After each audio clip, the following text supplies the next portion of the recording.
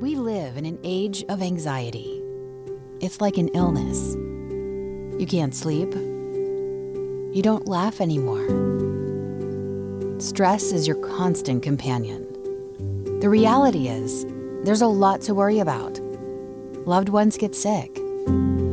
People lose their jobs. Friends get cancer. Families struggle. So we worry and feel anxious. But be encouraged. While worry is a part of life, it doesn't have to dominate it. God offers peace in the midst of the storm. He is sovereign, present, bigger than your problems, and always right on time. Trust Him, and you can be anxious for nothing. All right, good morning, Liquid Church. I want to welcome you back from the beach. It's great to see you guys. I'm Pastor Tim, and especially if you're new, special welcome if you're visiting our church, Liquid. It meets in 6 locations, what we call campuses, kind of all over the state. And today, we need to give a special welcome to our Middlesex County campus. It is their grand reopening at Sayreville High School. Can we hear it for them? Congratulations, guys. Pastor Chris and team, we're so proud of you guys as you saturate the Sayreville area and region with the gospel of Jesus Christ. What we're doing is we're kicking off this brand new series called Anxious for Nothing, which is about dealing with anxiety. Anybody here who struggles with stress?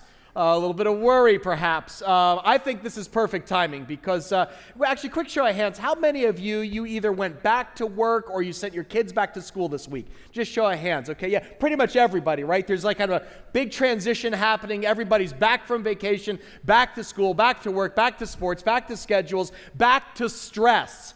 Basically. Can I be honest with you? Our family was down the shore on Monday for our last Labor Day, fling at the beach. It was a beautiful day. We relaxed. We rode the waves. We body surfed. We stuck our stand in the toes until about 6 p.m. We were like, we're going to drain the last drop of summer here, But then the clouds start rolling in and the stress started creeping up as we got ready to head home. You guys had this right. We hurry to pack, and it's like, get your clothes and all the beach gear in the car. That's stressful. Then we try to wolf down dinner before we hit the parkway. More stress. And can we talk about the Garden State Parkway on a Monday night of Labor Day weekend? Can you say highway to hell? That's like, 3 Red Bulls and, smoke a cigarette. Talk about anxiety. We merge onto the Parkway North. It is a sea of red taillights because everybody had this. I can't believe they stole my idea. Let's drive home late on Monday and we'll miss the traffic. Said everybody, bumper to bumper. I feel my blood pressure rising. And it was funny because it's like whatever relaxing effect that vacation had sort of vanished in that moment as we began re-entry into North Jersey. That is called a hard landing right there. It's funny because as we're driving, my kids are in the back seat. They're trying to finish their summer homework assignments, of course, because school starts at 7:30 a.m. and we got home at 11:45 p.m. That's just bad parenting right there, okay? Let's just acknowledge. That's like a parenting it seemed like a smart idea on the beach. Next morning, super anxiety and stress as our fall schedule kind of slapped us back to reality. But you've got your own stories to tell. I mean, the start of fall can be a trigger for anxious thoughts as we kind of anticipate what's waiting for us. Over the summer, I read a great book by author Max Lucado. It's called Anxious for Nothing, Finding Calm in a Chaotic World, which I can highly recommend to you. It's on which this series is based, but I loved it. Lucado describes anxiety this way. He says, it's a low-grade fear. It's an edginess, a dread. It's a wind that won't stop howling. It's not so much a storm as it is the certainty that one is coming, always coming, just for you. I had a mom tell me this week, she said, Tim, I haven't slept in 3 days. Why? Because she said, my youngest is starting kindergarten, and I have all this anxiety, like what if he doesn't fit in? What if he's bullied? And she said, my oldest is starting middle school. And my husband and I, we just feel anxious about her friend group. Now, they all have cell phones now and Snapchat, and there's parties now, at middle school, and she feels anxiety as a parent about how to navigate all that. You guys know, with anxiety, you don't sleep well. You don't laugh as much. You don't see the sun. You only see clouds coming on the horizon. And some of you feel that as we hit the fall, right? What if I don't hit my marks in my job? What if I don't pass my board exams? I've been studying for 3 years. If I fail, it all goes down the drain. What if this lump right here is a tumor? See, anxiety is a meteor shower of what ifs. What if I don't close the deal at my job? What if I don't get the bonus? What if then we can't afford braces for the kids, right? What if then the kids have crooked teeth? And what if that crooked teeth prevents them from, getting married? And what if someday they end up, hungry and homeless with a cardboard sign that says, my parents couldn't afford braces for me in fall, We laugh, but anxiety is no laughing matter. It's like this splinter in your mind. It's assuming that the other shoe is always about to drop. It's like you're part Chicken Little and part Eeyore. The sky is falling, but it's falling disproportionately on me. And so we feel anxious, or we experience anxiety. I mean, take a look at this word. What is anxiety? Well, you can kind of see in the root word. At the root of anxiety is the word angst, or worry. It's this dread about what might possibly happen in the future.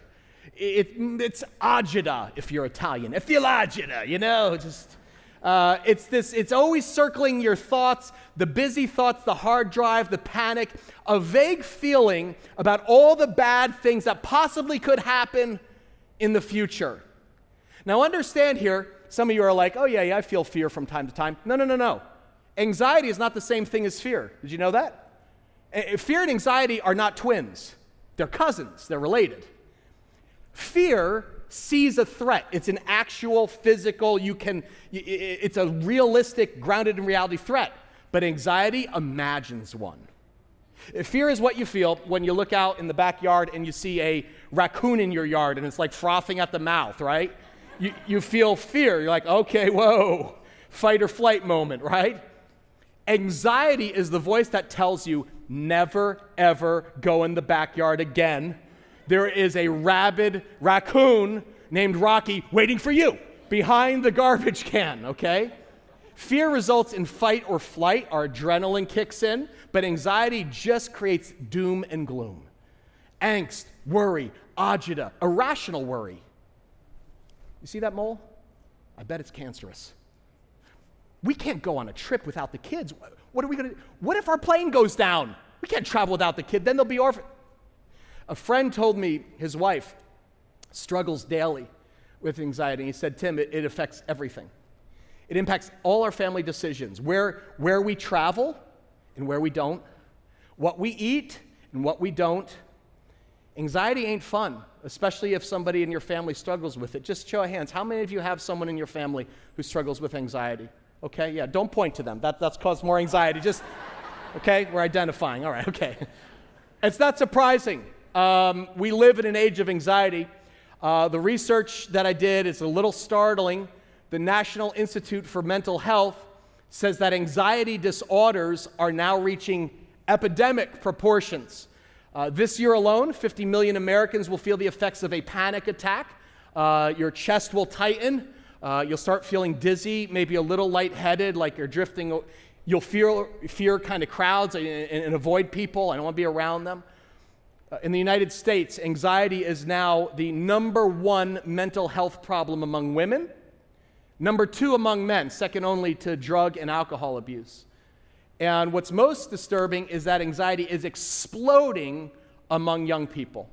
This is the most alarming statistic. The average high school student today has the same level of anxiety as the average psychiatric patient in the 1950s. Think about that. And I'm like, how could that be? Like, our kids today have like more opportunities, more education, they've got more toys, more clothes, more gadgets than ever, but they're nervous wrecks. They're tied up in knots. Why is that? I mean, think about it. Right now, in our culture, our cars are safer than they've ever been. We live longer than anybody's lived. We have better health care. In most cities in America, crime is actually on the decline statistically. Most Americans don't live under the constant threat of attack, but we are pretty sure that disaster is waiting right around the corner for us. One study actually declared the United States is now the number one nation in anxiety in the whole world. In other words, if worry was an Olympic event, guys, we won the gold medal. Give yourselves a hand. Look at us. Wow, woo! Not so much. The land of stars and stripes has become the land of stress and strife. So my question is, what's the cause of this anxiety epidemic? What is it about our particular way of life that's kind of killing our calm and composure? Well, psychologists point to the rapid social change. Just the speed of change today in society is neck-snapping, right? Researchers note that our society has changed more in the last 30 years than in the previous 300. You just look at technology, right? You have the existence of the internet, social media, smartphone screens. Everything's 24/7 everywhere. We're constantly in touch, which means we're hyper-aware at all times of all the global threats, warning after warning every day, right? Terrorism, nuclear war, mass shootings, natural disasters.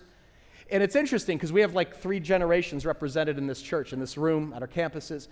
In my grandparents' generation, if there was an earthquake in India, my grandma would hear about it 3 days later in the newspaper.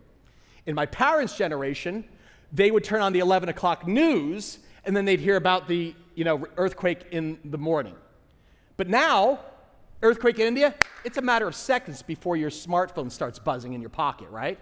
Your browser sort of blinks. One crisis basically followed by the next, and you can't even process one terrible event before the next one hits. There's this media saturation that researchers point to. They said, you know what? Think about how you go to sleep. Most Americans go to sleep, right? Watching cable news, not helpful.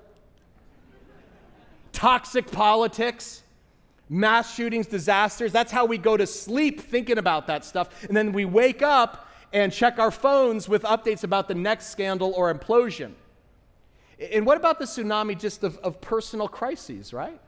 I mean, right now, in this room, you or someone you know is, fighting cancer, or facing foreclosure, or dealing with divorce, or fighting an addiction. I mean, there are legitimate reasons for anxiety. People do lose their jobs. Couples struggle with infertility.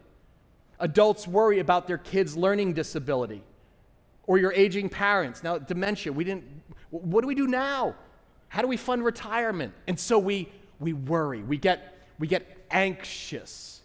In fact, you want to hear something twisted? I know this about some of you. You know what's got some of you really, really worried? Some of you feel worried about feeling worried. Like, I think I feel more worried than most people, I think, and that's a problem, You feel guilty for it. Because a lot of people think, well, Christians, if anybody, should be exempt from anxiety. But I'm not. Maybe you've been taught your whole life that the Christian life is just a life of peace and unicorns and rainbows, and when you don't have peace, you assume the problem's with me.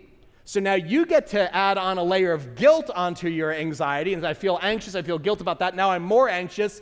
Repeat. It's no wonder we're tied up in knots. Because this series, I'm not here to preach to you about the cause of anxiety. I want to help you find the cure. Amen? Because the Bible says anxiety will always be a part of life. It just doesn't have to dominate it. It doesn't have to dominate your life. With God's help, you can practically win the war on worry. I really believe that. I believe if you're here today and you're easily overwhelmed, your mind is constantly crowded with nervous, panicked thoughts, then I want to introduce you to a friend. His name is Dr. Paul. Not Dr. Phil, Dr. Paul, the Apostle Paul, okay? And in the year 61 AD, Dr. Paul basically pulled out his prescription pad. And he wrote the original prescription for anxiety. It wasn't Xanax, though, medication, I'm not poking fun, medication can be helpful. And God can often use that to treat medical anxiety. I'm talking more in this series about situational anxiety that we all face in life. But Dr. Paul pulled out his pad and he wrote a prescription in 61 AD. He wrote Philippians 4, 6 through 8. Does anybody know what the scripture says? This is a set of verses my mom had me memorize as a little kid. I wasn't grateful then, thankful for it now. And I would nominate this passage for Bible Verse Hall of Fame. There's the Hall of Fame of Bible verses. There's like John 3:16. There's like the Lord's Prayer. There's like Psalm 23. I would nominate Philippians 4, 6 through 8 for the Bible Hall of Fame as well. Because here's why. Listen to this. You guys know the Kindle, the Amazon like e-reader, download books? Okay. The most downloaded book on Amazon is the Bible, and on the Kindle, the most highlighted book is the Bible. Guess which verse in the Bible is the most highlighted around the world? The one we're about to read. Philippians 4, 6 through 8. People are desperate to know the Bible's cure for anxiety. What is Dr. Paul's prescription for peace? I want to read this scripture out loud together. We're going to do that for the next 3 weeks. And every campus, I want you to participate. We're going to do this in unison. One big loud voice. Read it like you mean it. So here's what we do. Sit up straight, everybody. Shoulders back. Fill your lungs with air. Your heart with hope. Say it like you mean it, church. Here we go. Ready? Be anxious for nothing, but in everything, by prayer and supplication, with thanksgiving, let your request be made known to God. And the peace of God, which passes all understanding, will guard your hearts and your minds through Christ Jesus. Finally, brothers and sisters, here he goes. Whatever is true, whatever is noble, whatever is right, whatever is pure, whatever is lovely, whatever is admirable, if anything is excellent or praiseworthy, think about such things. How many of you have heard part of this verse before? Okay, you recognize, okay, that's cool. You're going to become very familiar with this. Over the next 3 weeks, I want to challenge you to read this every day in the morning. I want to challenge you to commit it to memory over the next 21 days. Because Philippians 4 is God's prescription for peace in an age of anxiety. I mean, these 3 verses, if you look at them, contain 4 commands that lead to one powerful promise. The peace of God, which passes all understanding, will guard your hearts and your minds in Christ Jesus. Your heart is your emotions, your mind is your thoughts. Can I ask, could you use some calm in your life this fall? I'm going to write that. C-L-A-L-M. C-A-L-M. Calm. Did I spell it right? Someone's like taking notes. They're like, more clam in my life. What? Like, what? Calm, people. All right. Get anxiety about spelling in front of people. Okay. Listen, God wants to give this to you. I can tell you that. You know, some people are like, what's God's will for my life? Let me tell you what's not. It is not God's will that you lead a life of perpetual anxiety. I can tell you that. It is not God's will that you face every day. You wake up and your mind starts spinning with dread and trepidation. God made you for more in life than soul-splitting worry and angst. I believe God has a new chapter for you this fall, and I believe he's ready to write it, but it's going to require some work on your part. For the next 3 weeks, what we're going to do is we're going to unpack Philippians 4, and we're going to work it into the soil of our heart and mind so that you can confront and win the war on worry with God's truth. Because God's word, it's a weapon, guys. And in this passage, Dr. Paul is going to teach you how to talk yourself off the ledge. God's going to teach you how to view bad news through the lens of his sovereign plans. And you're going to learn how to cultivate a spirit of positive peace in your daily life. Let me listen. When anxiety attacks, I'm going to teach you how to stay calm. C-A-L-M. If you're taking notes, we have notes in our mobile app. If you haven't downloaded the app, download it. There's going to be notes every week. You can fill in the blank. If you're filling in the blanks in our mobile app, Paul's prescription for calm has 4 steps. If you look at Philippians 4, he says, the first thing is you have to acknowledge control belongs to God. That is, there's a bedrock belief in God's sovereignty that you must have to win the war on worry. Secondly, he says, you've got to ask him for help. He says, pray about everything. Give God your requests. He has the power to move mountains. And then he says, you've got to leave your worries with him. That is, when we pray, you actually make a trade with God. You say, God, I'm going to give you my worries. And in exchange, God says, I'm going to give you my peace. And then watch, this is important. It is a mental battle. You have to think about what you think about and meditate on good things. Paul says, whatever is true, noble, right, pure, lovely, excellent, praiseworthy, think about that stuff. Don't binge on the blogs and all the conspiracy. If you want to win the war on worry, you got to think about what you think about. You got to monitor your mind and actually discipline your thoughts. Did you know just because you have a worried thought, you don't have to entertain it? You don't actually have to say, well, what if you can actually stop it in its track and take captive every thought and make it obedient to Christ.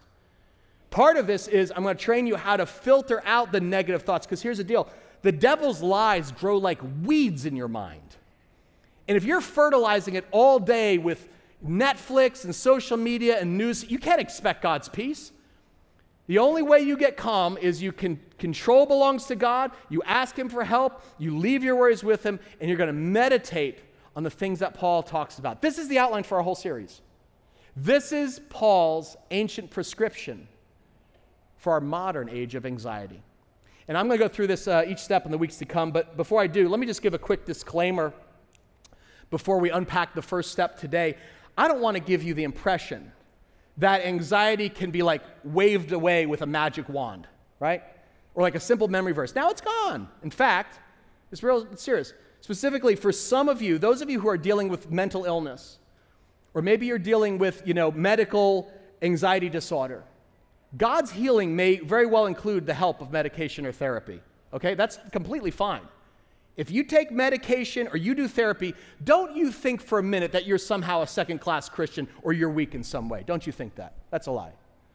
Doctors, medicine, counselors, all of them are gifts from God that he can use in the healing process. Amen? So when I talk about anxiety in this series, I'm not referring to medical anxiety, where there's like a chemical imbalance or mental illness. I'm mainly talking about situational anxiety, meaning there are certain situations that cause irrational worry or panic in your mind. In the general population, we all deal with this. For instance, you may be here today and you're like, well, I'm actually a pretty peaceful person, except when it comes to my kids, Like the minute they walk out the door, my mind starts spinning about all the different things that could possibly happen to them. I feel anxiety about my children. Or you may feel anxiety about conflict, like you're a totally chill person unless there's conflict. Then your neck gets red and blotchy. I'm not here, this isn't happening, I'm not in the room. You avoid it at work and your family, it makes your heart race. That's situational anxiety. Personally, for me, I'm not a particularly anxious person, but I feel some situational anxiety whenever I fly on an airplane. Okay, I had a bad flight with turbulence a few years ago. I'll tell you about it a little bit later, but I'm going to draw my plane here. Here's the wing, here's the windows, here's Tim freaking out right here, okay, when I got on board. I had a bad flight and a significant storm, and I'll tell you, I don't want to freak you out right now, okay? But whenever I get on a plane, my palms get a little sweaty, It's so irrational, My mind starts racing. As I get on the board, I actually do this weird thing. I actually look in the cockpit. I'm like, who's the pilot today, I never met a pilot, I'm like, does he look drunk, And then I go down the line, as you're walking down and you're kind of looking like, who might look like a terrorist? Oh, you've never done this. Please. And then you're like, who looks like an air marshal? Because that guy looks like he could take, I'm weird. It's who thinks these things? I do. And then I get to my seat, and then this is the best part. While you're sitting there, they're going through the instructions. I'm figuring out how many steps it will take me to get to the emergency exit. Because if something happens at 30,000 feet, I'm going boom, and then I'm like Tom Cruise. I'm going to land somewhere. It's crazy. It's irrational. That's situational anxiety, okay? And it's just an everyday irrational fear that God has helped me with through this passage. I'm serious. Nowadays, when I get on a plane, let me tell you something. I don't pop a Valium. I pop open my Bible to Philippians 4. I take what Dr. Paul's prescribing here. I actually pray God's promises back to him. I say, Father, my life's in your hands. Be anxious for nothing. I won't be anxious about this, and everything by prayer with thanksgiving. God, thank you for my wife. I put her in your hand. Lord, my children, I put them into your hand. They're yours to begin. And I'm letting my requests be known to you, Father. And as I pray and I meditate, I pray some worship music, guess what happens? The peace of God that passes understanding begins guarding my heart and mind. I start settling down in my spirit and actually have freedom to fly without worrying about every bump or panicking on the plane. Again, that's me. What's it for you? How would you complete this sentence? I feel anxiety about blank. How'd you complete that? What is currently right now causing you the most anxiety? Just be honest. Most of you were, actually. I put this on Facebook on Thursday. You guys are nervous wrecks. Oh my gosh. It's like hundreds of comments. I appreciate this sermon input, and you put it on Facebook. It's fair game, bro. So I'll just give you some examples. People said, I feel anxious about my 3 daughters' safety in this scary world. Carlos says, I know this is silly, but I really get anxiety when my gas light turns on and there's no gas station in sight. Onyx, I feel anxiety about student loans. The need to try to be in control, that's at the root of it too. Next one, I feel anxious about retirement. How to help my child or relative who has anxiety, right? Some of you don't know how to handle that. Emily said, okay, here we go. My kids, social interactions, financial situation, my child with special needs. Am I doing enough? My purpose, my marriage, depression, my relationship with God. You see how all those things can be spinning around within moments there. Next one, Meg was awesome. Meg's like, what do I feel anxious about? How about this? Dating, student loans, finances, traffic, that stops too quickly. When my boss, this is great. When my boss says, hey, can you come to my office for a minute, please? When I forget my umbrella and the radio says it's going to rain all day, I can continue. And then she did. Facebook, this right now is causing me anxiety, but this is incisive. Watching other people's progress, family, relationships, and feeling like I'm behind or not doing as well as they are. Social media in general causes major anxiety, amen? I think that's true. It just amps up the whole thing. Last slide here, I'll just get the last few examples. I want to honor this. Adam said, you know what caused me anxiety? Being judged by people at church. Do you know there are some people who before they came to service, they were feeling anxiety? They said, am I going to walk in? Are people going to judge me? I just want to honor that. Thank you for that honesty. My son driving, the Knicks. Appreciate that, John, okay? I'm freaking out about the Yankees, the one-game playoff. Who are they going to start? Is it going to be Severino? Is it going to my niece's cancer, my son going off to college. Guys, right? Most of these are valid concerns. We all have legitimate reasons to worry. But I want you now to go back and look at the first part of Dr. Paul's prescription. He says, okay, out of all these things, what's the thing you should feel anxiety about? Ready? Here it is, Paul says. Be anxious for no thing. Nothing. Nada. Zilch. Zip. Zero. I mean, Paul, look at what he could have wrote, be anxious only about the big stuff. He could have said, be anxious only if the doctor calls but doesn't leave a message, right? Or be anxious for junior year because that's when the college application process begins and that's when your grades really count and da-da-da. Nothing? Paul leaves no leeway here, and it's enough to make you be like, I think Paul's out of touch. I mean, yeah, it'd be nice to be an apostle, in the Bible. Right? No watches, no cell phones, you're just hanging out, Right? That's how we think of it. But now watch. Let me give you a little background. This is going to make a difference to you. Does it make a difference to you to know that when Paul wrote these 4 words, be anxious for nothing, he was an old man bent over, looking out the window of a gloomy Roman prison cell? Make a difference to you? That this moment, he's over 60 years old, 30 years as a Christian, and he's suffering. And as he looks out this prison cell, you'd see his back is a spider web of scars from the whippings he's endured. He's been beaten and stoned and left for dead, deserted by his friends. Be anxious for nothing. Paul has survived 3 shipwrecks, storms, starvation, and he's tired. Paul's looking out this window, and he's probably half blind at this point. He had glaucoma. And what's more, you know why he's in prison? He's awaiting trial before Nero, the Roman emperor. The same Nero who discovered that if you want to be popular with people, you kill Christians, and Paul's the most famous Christian. So understand when Paul writes this? Paul's in prison, an old man stooped over, suffering, waiting to be executed. His future looks as bleak as his gloomy prison cell. And yet you read the words, be anxious for nothing. You'd think he just won a all-inclusive week at a Jamaican resort, Yeah, man, be anxious for nothing, man. Yeah, pray about these things, man, okay? Yeah, relax, have a coconut, man, come on, you get the peace that passes understanding, okay? It's weird.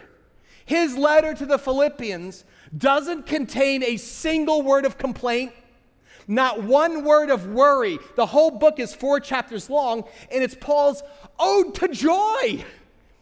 It's joyful. He never wrings his hands or shakes his fist at God. Rather, he raises his hands in thanks to God. He actually opens the letter. He says this. He says, rejoice in the Lord always.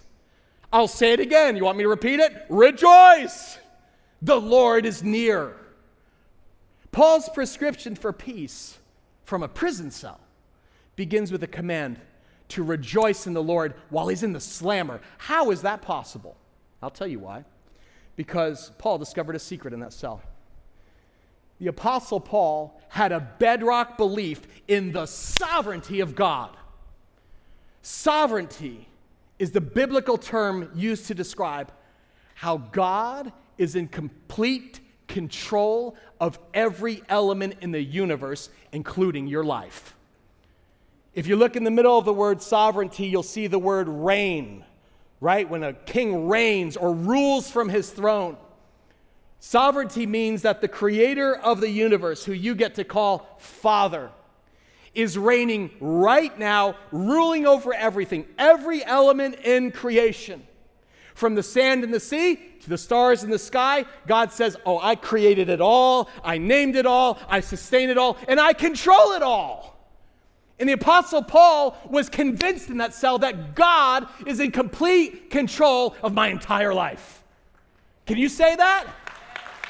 God is in complete, let's say that together. God is in complete control of my life, even when life feels out of control. Your loving Father is still in control, and your Father is completely trustworthy. Your life is in the palm of his hand, and watch this, everything is going according to his perfect plan. You're not falling behind, not running too far ahead, everything's going according to plan. It may not be your plan, it's going according to his plan. And in chapter 1, Paul he shines a spotlight everywhere on his life on God's sovereignty. Look what he says. He says, I'm confident of this. I'm 100% sure that he who began a good work in you will carry it on to completion until the day of Christ Jesus. You know what he's saying? You are not a victim of chance. You're not a victim of random circumstance. God, as a Christian, what it means is God says, I've begun a good work in you. You're my child. Your whole life, you are beneficiaries of a perfect plan by a loving Father, and I'm going to bring it to completion. Even when things go wrong, they're going to turn out right because of God's sovereignty. Think about this. Paul is suffering in prison, and he writes these words. He says, what's happened to me, I know it seems bad, what's happened to me has actually served to advance the gospel. As a result, it's become clear throughout the whole palace guard and everybody else that I am in chains for Christ. You see these handcuffs? Right on time. Now, look, Paul didn't want to be in prison. He's not a martyr. But as he looks at his life through the lens of God's sovereignty, he says, oh, okay, I see. God's going to use my season in jail to give me the chance to tell this soldier who I'm shackled to about Jesus. Paul was actually chained to the palace guard. He's like, oh, look, a captive audience. Yeah? So guys, here's the secret. Listen, lean in. True peace doesn't come from the absence of conflict, but from the presence of Christ. It's not about the absence of conflict. It's about the presence of Christ in that crisis. It's looking at whatever situation that's causing you anxiety and worry and saying, deep breath, sigh of relief. God is in complete control even when life seems out of control. You know, a while back I was visiting a friend in the hospital. He's going through cancer treatment, chemo, had many side effects. Candidly, he didn't look so good. He had nausea and all sorts of IVs and all that stuff. Obviously, he didn't want to be in the hospital. Nobody does. You know, I always, it's sort of depressing, right? You get the hospital smell. There's Jell-O everywhere, you know, that whole... And so I'm visiting him, and just as a friend, right, you know, and so I sit down next to his bed to chat, and I could see, like, he's trying to, you know, he's in pain, you know, but he's trying to interact with me. And as we're talking, the nurse walks in, and his face suddenly brightens. He says, there she is, my guardian angel. Pastor Tim, this is Nurse Becky. God sent Nurse Becky to take care of me and get me back on my feet. And Nurse Becky smiled. She said, oh, you're the pastor? I said, yeah, I'm a pastor. And she says, well, your friend is quite the preacher.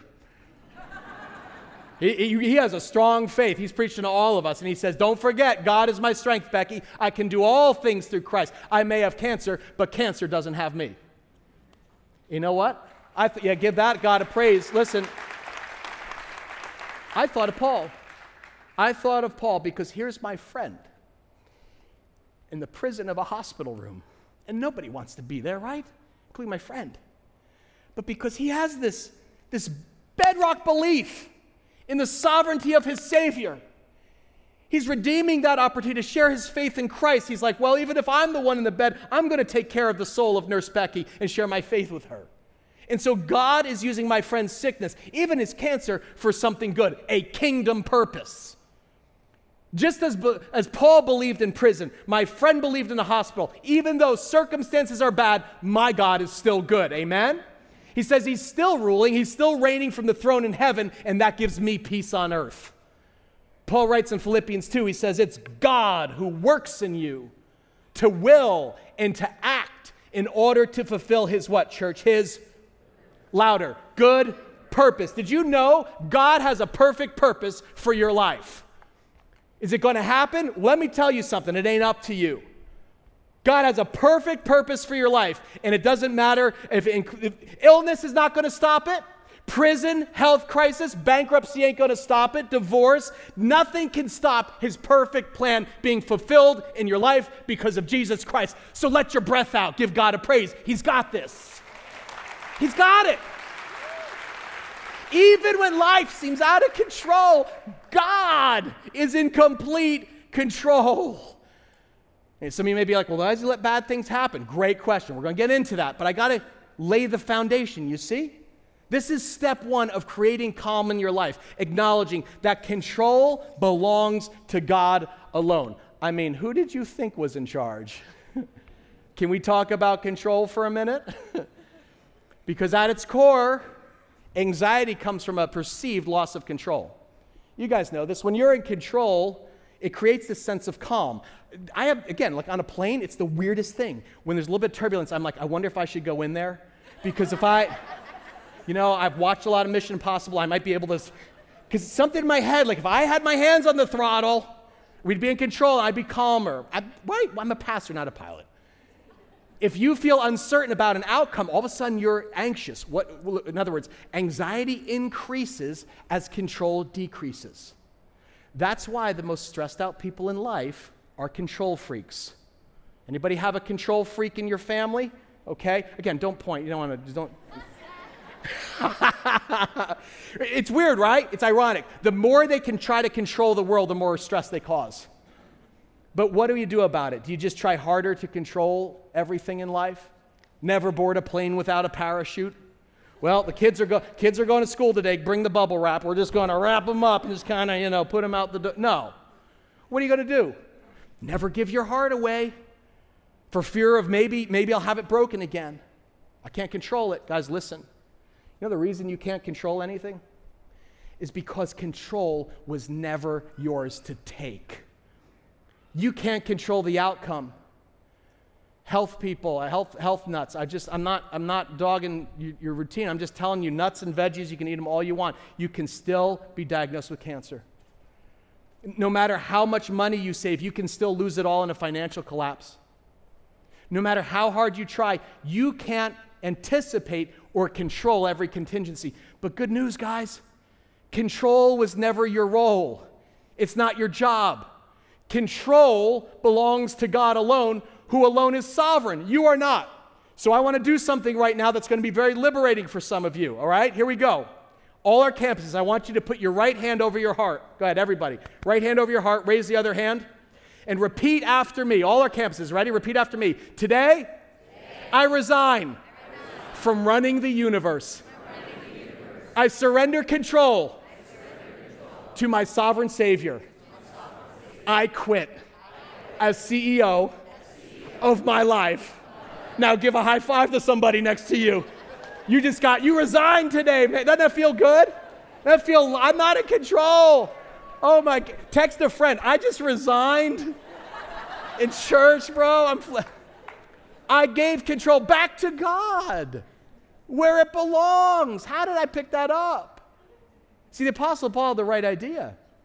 He said, rather than try to control every situation, as a follower of Jesus, here's your job. You got to surrender control of every detail to a loving God who is 100% trustworthy.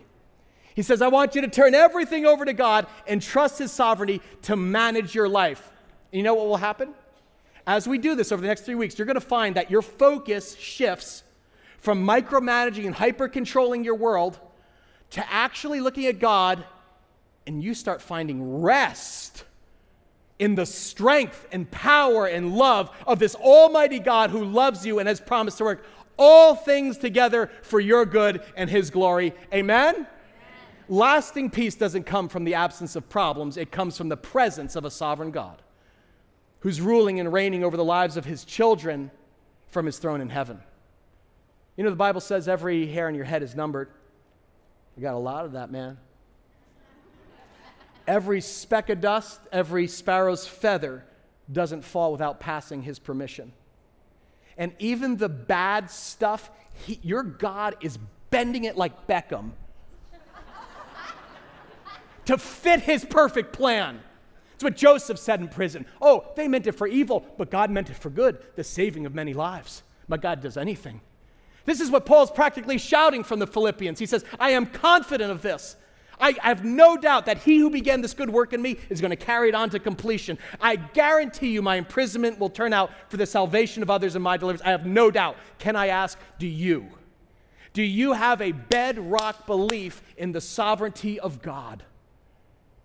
If the answer is no, I'm not sure. With all due respect, I think we've just stumbled on the root cause of your anxiety. Think of it this way. I told you flying in an airplane, source of situational anxiety for me, it's not rational. But it happened about 15 years ago. Colleen and I were in a flight over Atlanta, and we hit terrible turbulence, and we flew into an electrical storm. I don't know if actually lightning struck the plane, but all the lights went out. Our plane plunged 100 feet in the dark. People screaming, gripping, white-knuckling the armrests. I felt the oxygen mask came down in the dark, hit us in the face, right? Now the pilot, he made it through. We eventually landed, but it was super stressful. It was the kind of flight, have you ever been on one of these? It's the kind of flight where when you land, everybody claps. We're alive! Oh, thank you, Jesus and United. We are alive, right? Now understand something.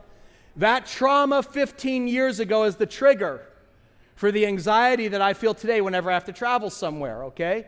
I did 4 flights this summer. My stress wasn't Newark Airport or the TSA or the lack of tasty snacks on United. I wish they would correct it, but I get on, here's what I do. I get on board, I buckle my seatbelt, and my thoughts start racing.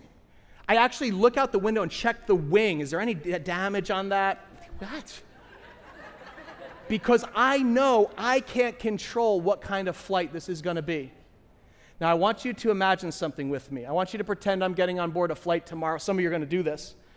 And I get on, I look, and I make my way down the row. I find, 27D and sit down. And then I notice 3 passengers across the row from me.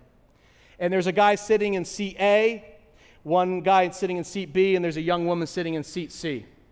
And as we get ready for takeoff, I overhear them talking, and it's okay because I'm a pastor, so I eavesdrop on stuff.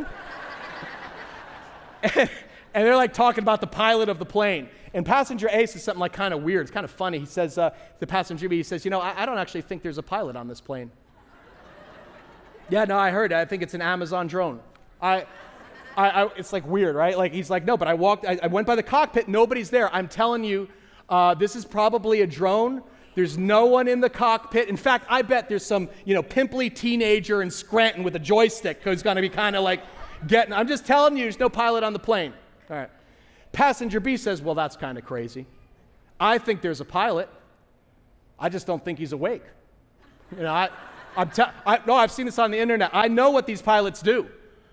They get the plane 30,000 feet in the air, and then they hit the autopilot button. You know what they do? They play Fortnite, they take a nap, they read a book. I'm telling you, pilots sleep through the whole flight, and then they wake up just in time for the landing. Passenger B. Now, passenger C can't believe what she's hearing. She looks at these two tools, and she kind of squints her eyes, and she's like, no offense, I know we've just met, but can I just tell you guys something? We are in a plane that is piloted by one of the best pilots in the air today.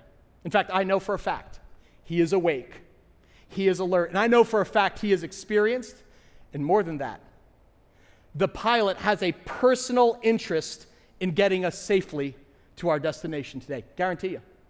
And Pastors A and B look at this young girl and they're like, well, how do you know that? And she says, because I had breakfast with him this morning. He's my father. You have three different views of the pilot. A says the pilot is absent. B says the pilot is bored. He's there, he's not paying attention, he doesn't care how the flight goes. But C says the pilot is in complete control. He is skillful. He is caring. In fact, I have a personal relationship with the pilot.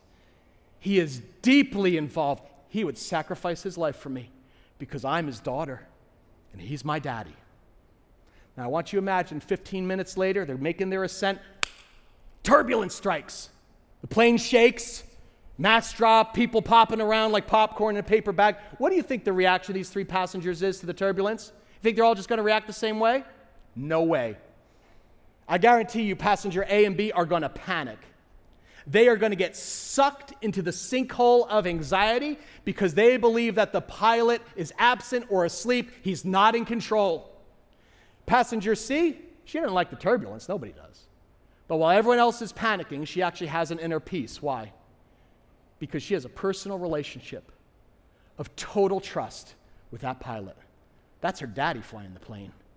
And she knows her daddy loves her, cares for her, and is 100% committed to getting her home safely. Can I ask, who flies your plane? Who flies your plane?